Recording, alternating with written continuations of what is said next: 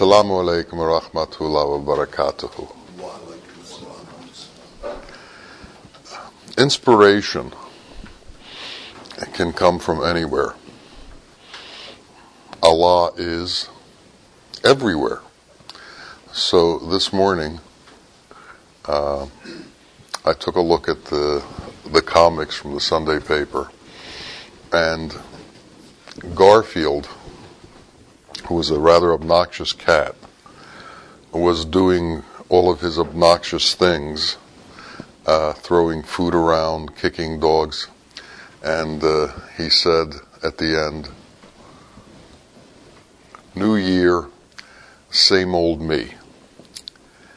In a few words, he caught the dilemma that we all face. We are who we are, and we are in the midst of trying to find out who that really is, and finding out how it is that we can get to the essence of what that really is. Yesterday, somebody was saying, I'm trying to figure out what kind of New Year's resolutions to make, but it really doesn't matter because I don't keep them anyway. And there we are.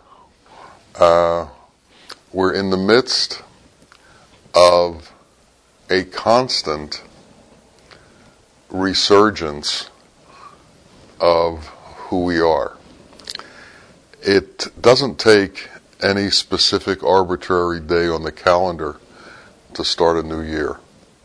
We can start a new year any day.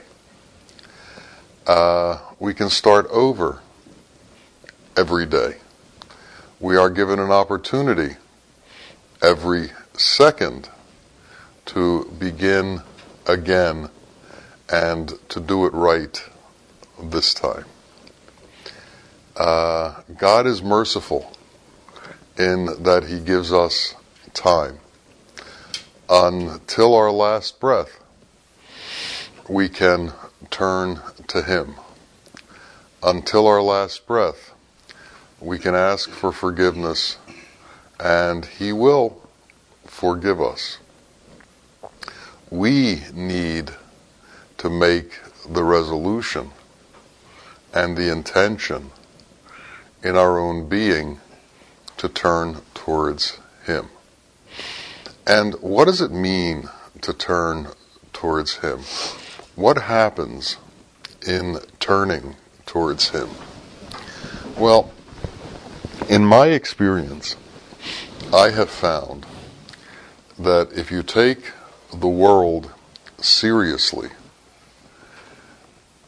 the world will take you seriously, and you will become entangled in all of the difficulties that the world has to offer.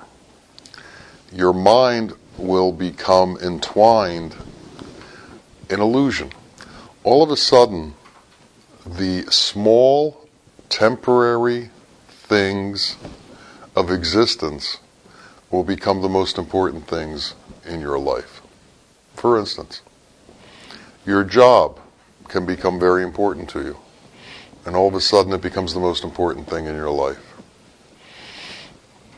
Your schooling can become very important to you, and all of a sudden it becomes the most important thing in your life. Your parents and their ideas for you can become very important to you, and all of a sudden they become the most important things in your life. So, what happens when things become the most important things in your life?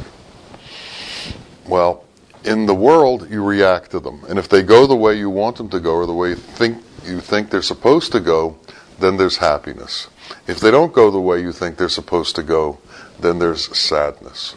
So, we're constantly in a state of happiness and sadness, dependent on how things turn out in accordance with our imagination as to how they should turn out. So, what causes our sadness? Our thoughts. What causes our problems? Our thoughts.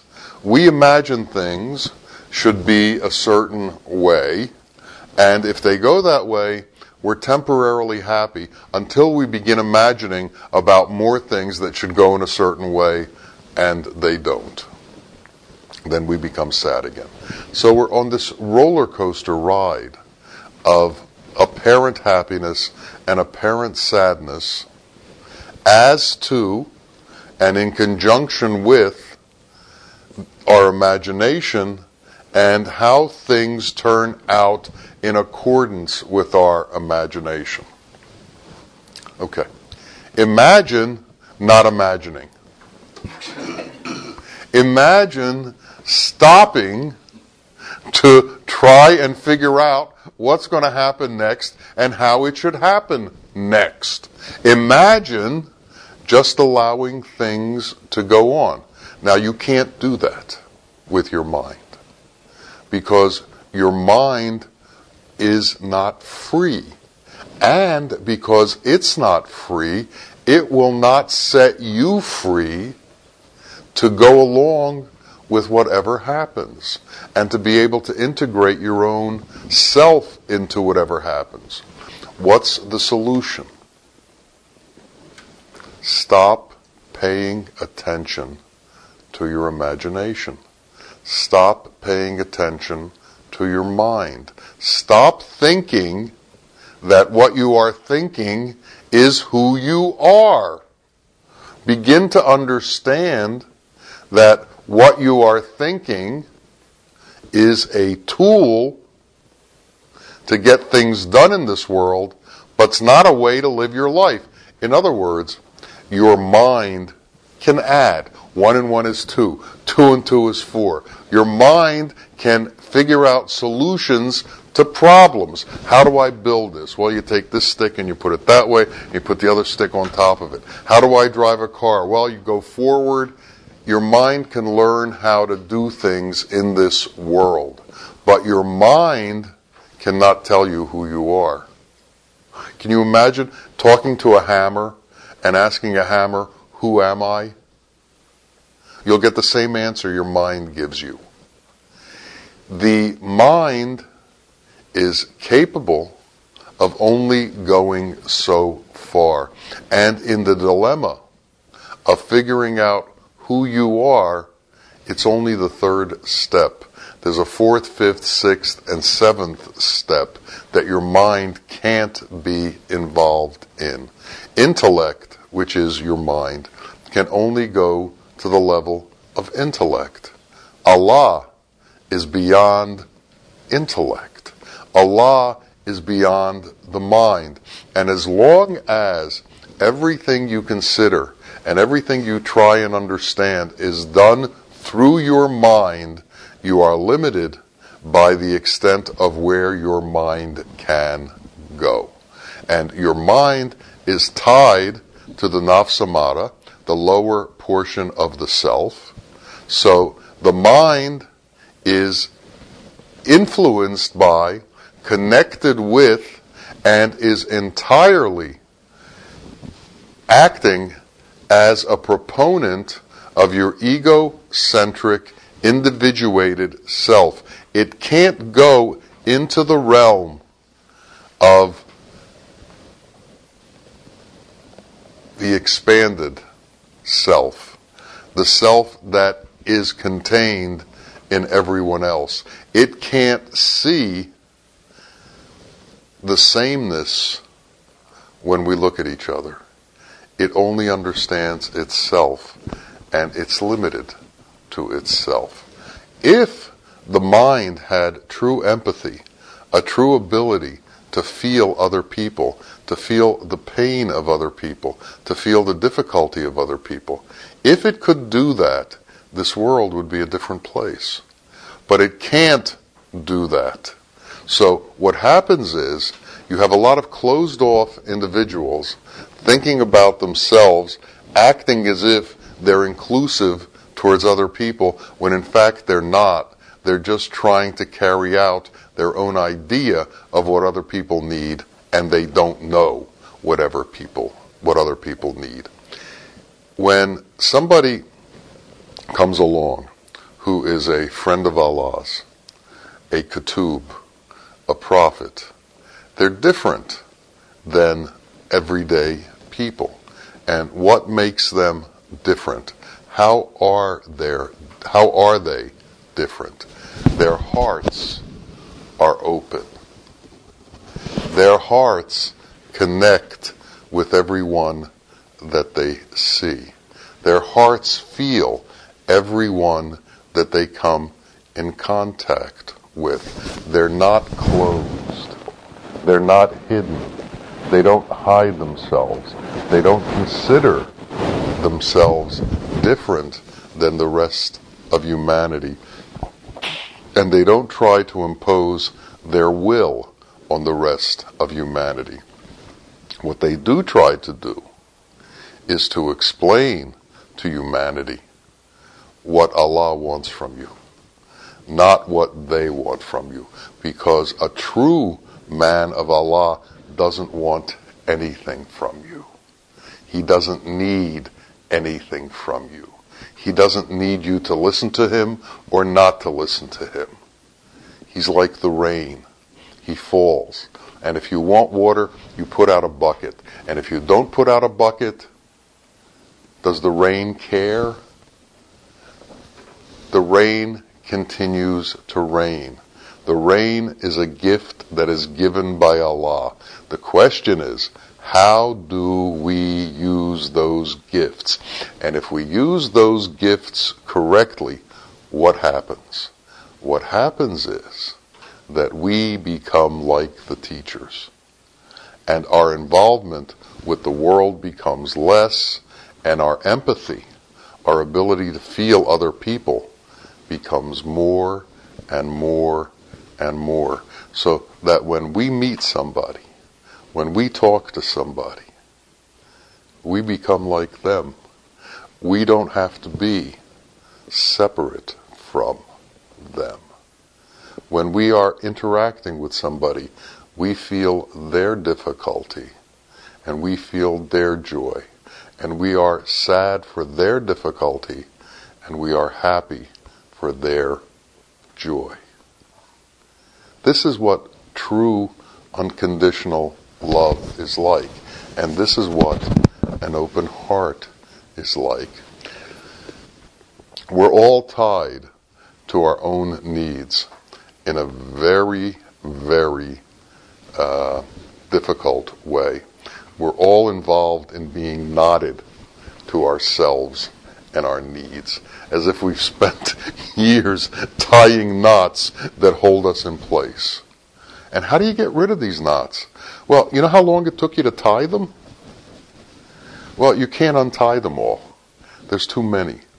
So you know the story of Alexander and the Gordian knot? When he came to this place where this rope was tied, and they said the great puzzle was to untie the knot, and he took his sword out and just cut it. Well, this is what we need to do. We need to cut our connection to all of the knots that we've tied. We need to learn to cut our connections. To what? To almost everything. We should be in a place where our only connection is to Allah, and that with things that we do are because He does them through us. So we need to set an intention that our will is lost and His will is what comes through us. And one of the important things that you should know about His will is there is no self-motive. There just is. And what is there? Rahman, Rahim, Shakur, Kabir, Latif. Those are the things that are there. And they are reality. They are Hak. So we have to become reality. We have to become Hak. And what is the path towards Hak? Rahman, Rahim, Shakur, Latif. This is the path towards reality. And if we can truly become merciful, if we can truly become compassionate, there is no self-motive in these things. And when we give up self-motive, all of these knots that we've tied melt by themselves. They disappear by themselves. They become undone by themselves. Because what holds all the knots together? That which separates ourselves from other people. As long as we can end the separation from other people, we can become free. But if we still have all of these knots, we can't become free. And what are some of these knots? Religion, religious fanaticism, thinking our religion is better than other people's religion, thinking that somehow we are chosen and other people are not chosen, thinking that somehow our way is the only way and it's up to us to bring everybody else into our way. I asked my teacher in the beginning, is there a chosen people? This is around 1973 when I first met him. And he said to me, yes, there is a chosen people. The ones who choose Allah, Allah chooses them back. What's that mean? It means that no matter what religion you call yourself, it doesn't mean anything. What has meaning is what is your heart's connection to Allah? What is your true intention to Allah? It has nothing to do with how you were born, what religion you were born into. It has to do with who you are. The Prophet said, peace and blessings be upon him, to his daughter Fatima, that on the day of Qiyamah, it's not going to matter that you are the daughter of the Prophet. Can you understand that? It's not going to matter on the day of judgment that you are the daughter of the Prophet. It has to do with who you are. And as long as you are not Rahman, you're in difficulty. As long as you are not Rahim, you're in difficulty. If you are compassion and mercy, your difficulty goes away. And what is your difficulty? Everything that's in you that separates you from God. Everything that's in you that separates you from other people. Our teacher said, that which separates me from you separates me from Allah. Who am I to separate myself from other people? As if God did not create them. Which one of us was not created by Allah? In the world, which people were not created by Allah? Yet, every religion seems to act as if all of the other religions weren't created by Allah. They somehow came into being by themselves. We need to be open to understanding that as many hearts as there are that many ways to God. And we need to allow that freedom to exist that allows all of these separate ways to go directly to Allah. Who are we to interfere in hearts trying to make a connection with God? What is the arrogance that allows us to think that?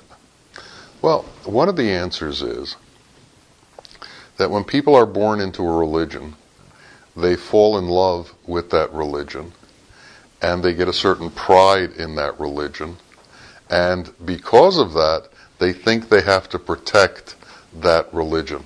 So all of a sudden, man is protecting Allah. Man is protecting Allah's way. Does Allah need our protection, or do we need Allah's protection? There's a kind of ignorance that comes over man where he begins to think that he needs to protect God, and that in so doing, he is doing God's will. I'm doing God's will because I'm killing all the people who don't believe in my religion. People think that way. And right now, in the world, unfortunately, it seems to be a common way of thinking. We at least need to know the truth, that this is one of the great lies that Satan has perpetrated on mankind. Satan now can wear the robes of a religious person, and he gets into the religion and begins to tell people, this religion's very good, this religion's perfect, we must kill everybody else who doesn't believe this way. And he is able to do his work in that way. We need to understand that Satan is very good at hiding, and Satan is very good at spreading lies and making you believe things that aren't true. So, here's a new year. Today's December 31st. Tomorrow is January 1st. We all celebrate tonight as if something special were going to happen. And the only thing special that happens is we change the numbers on our checks from 16 to 17. And we go on. The question is anything really going to happen inside of us? And this question is just not for the new year.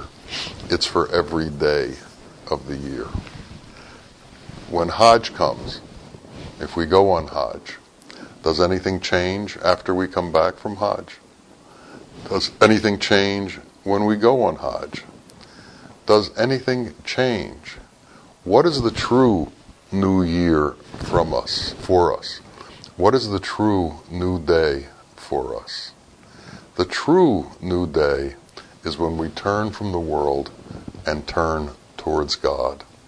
When our acts no longer reflect the arrogance of the self, the motive of the self, the trying to make the self better, but work on behalf of what Allah wants done. Can we become a friend of Allah? The answer is you can. And if you can become a friend of Allah, you'll find out that things will change. You will become different. Somehow you will become more like Him, because Allah only allows people who are like Him to be His friends. Why would He have friends who aren't like Him?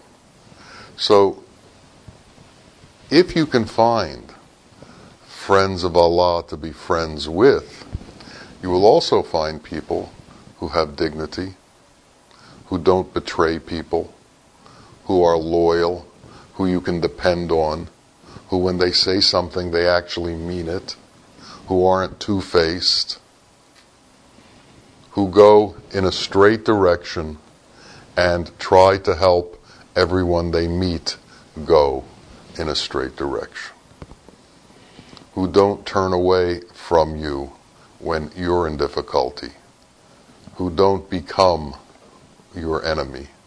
Friends of Allah will not be enemies to men.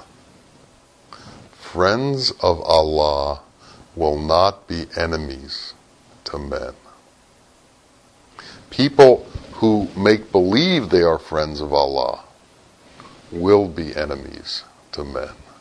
And you'll see them turn right in front of your eyes.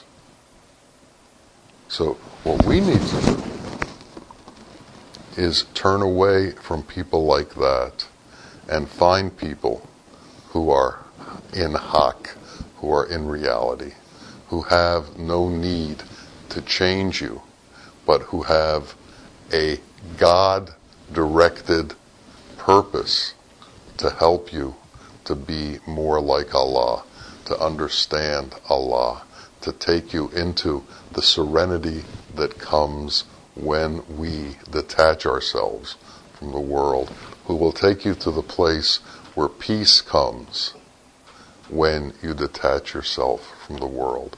If you want to have a peaceful life, you have to become peaceful. Salam, peace, is one of the names of Allah. So the only way you can become peaceful is to become God-like. If you stay within yourself, if you stay with the lower self, if you stay with your own arrogance, peace can't come there, because peace belongs to God. It doesn't belong to the world. So if you want peace, become more godlike. Become closer to Allah. If you want the truth, if you want real justice in your life, become closer to Allah, because justice belongs to Allah. The world's justice is made up by men, and men don't understand justice. Only God understands justice. So when you're going to be judged, do you want to be judged by men, or do you want to be judged by God? If you judge, you will be judged under the same criteria that you judge. And if you judge from a false criteria, if you judge because of your own needs, you're going to be judged back because of your own needs in the same way. And it's not going to be good. We need to become free. And the only way we can become free is to let go of our desires, let go of our needs, become satisfied with whatever we have, become content without looking at others. When we're eating, do we look at our plate, or do we look at the plate of the person next to us? Are we happy with what's on our plate, or do we want what's on the plate next to us? Can we be satisfied with our portion? Can we be satisfied with what we've been given? I lived with a man who had no desire. He didn't need anything. Anytime anybody gave him anything, it went into one hand and went out the other. He relied on Allah. He relied on his prophet. He relied on what God had in store for him and what God gave him as his portion.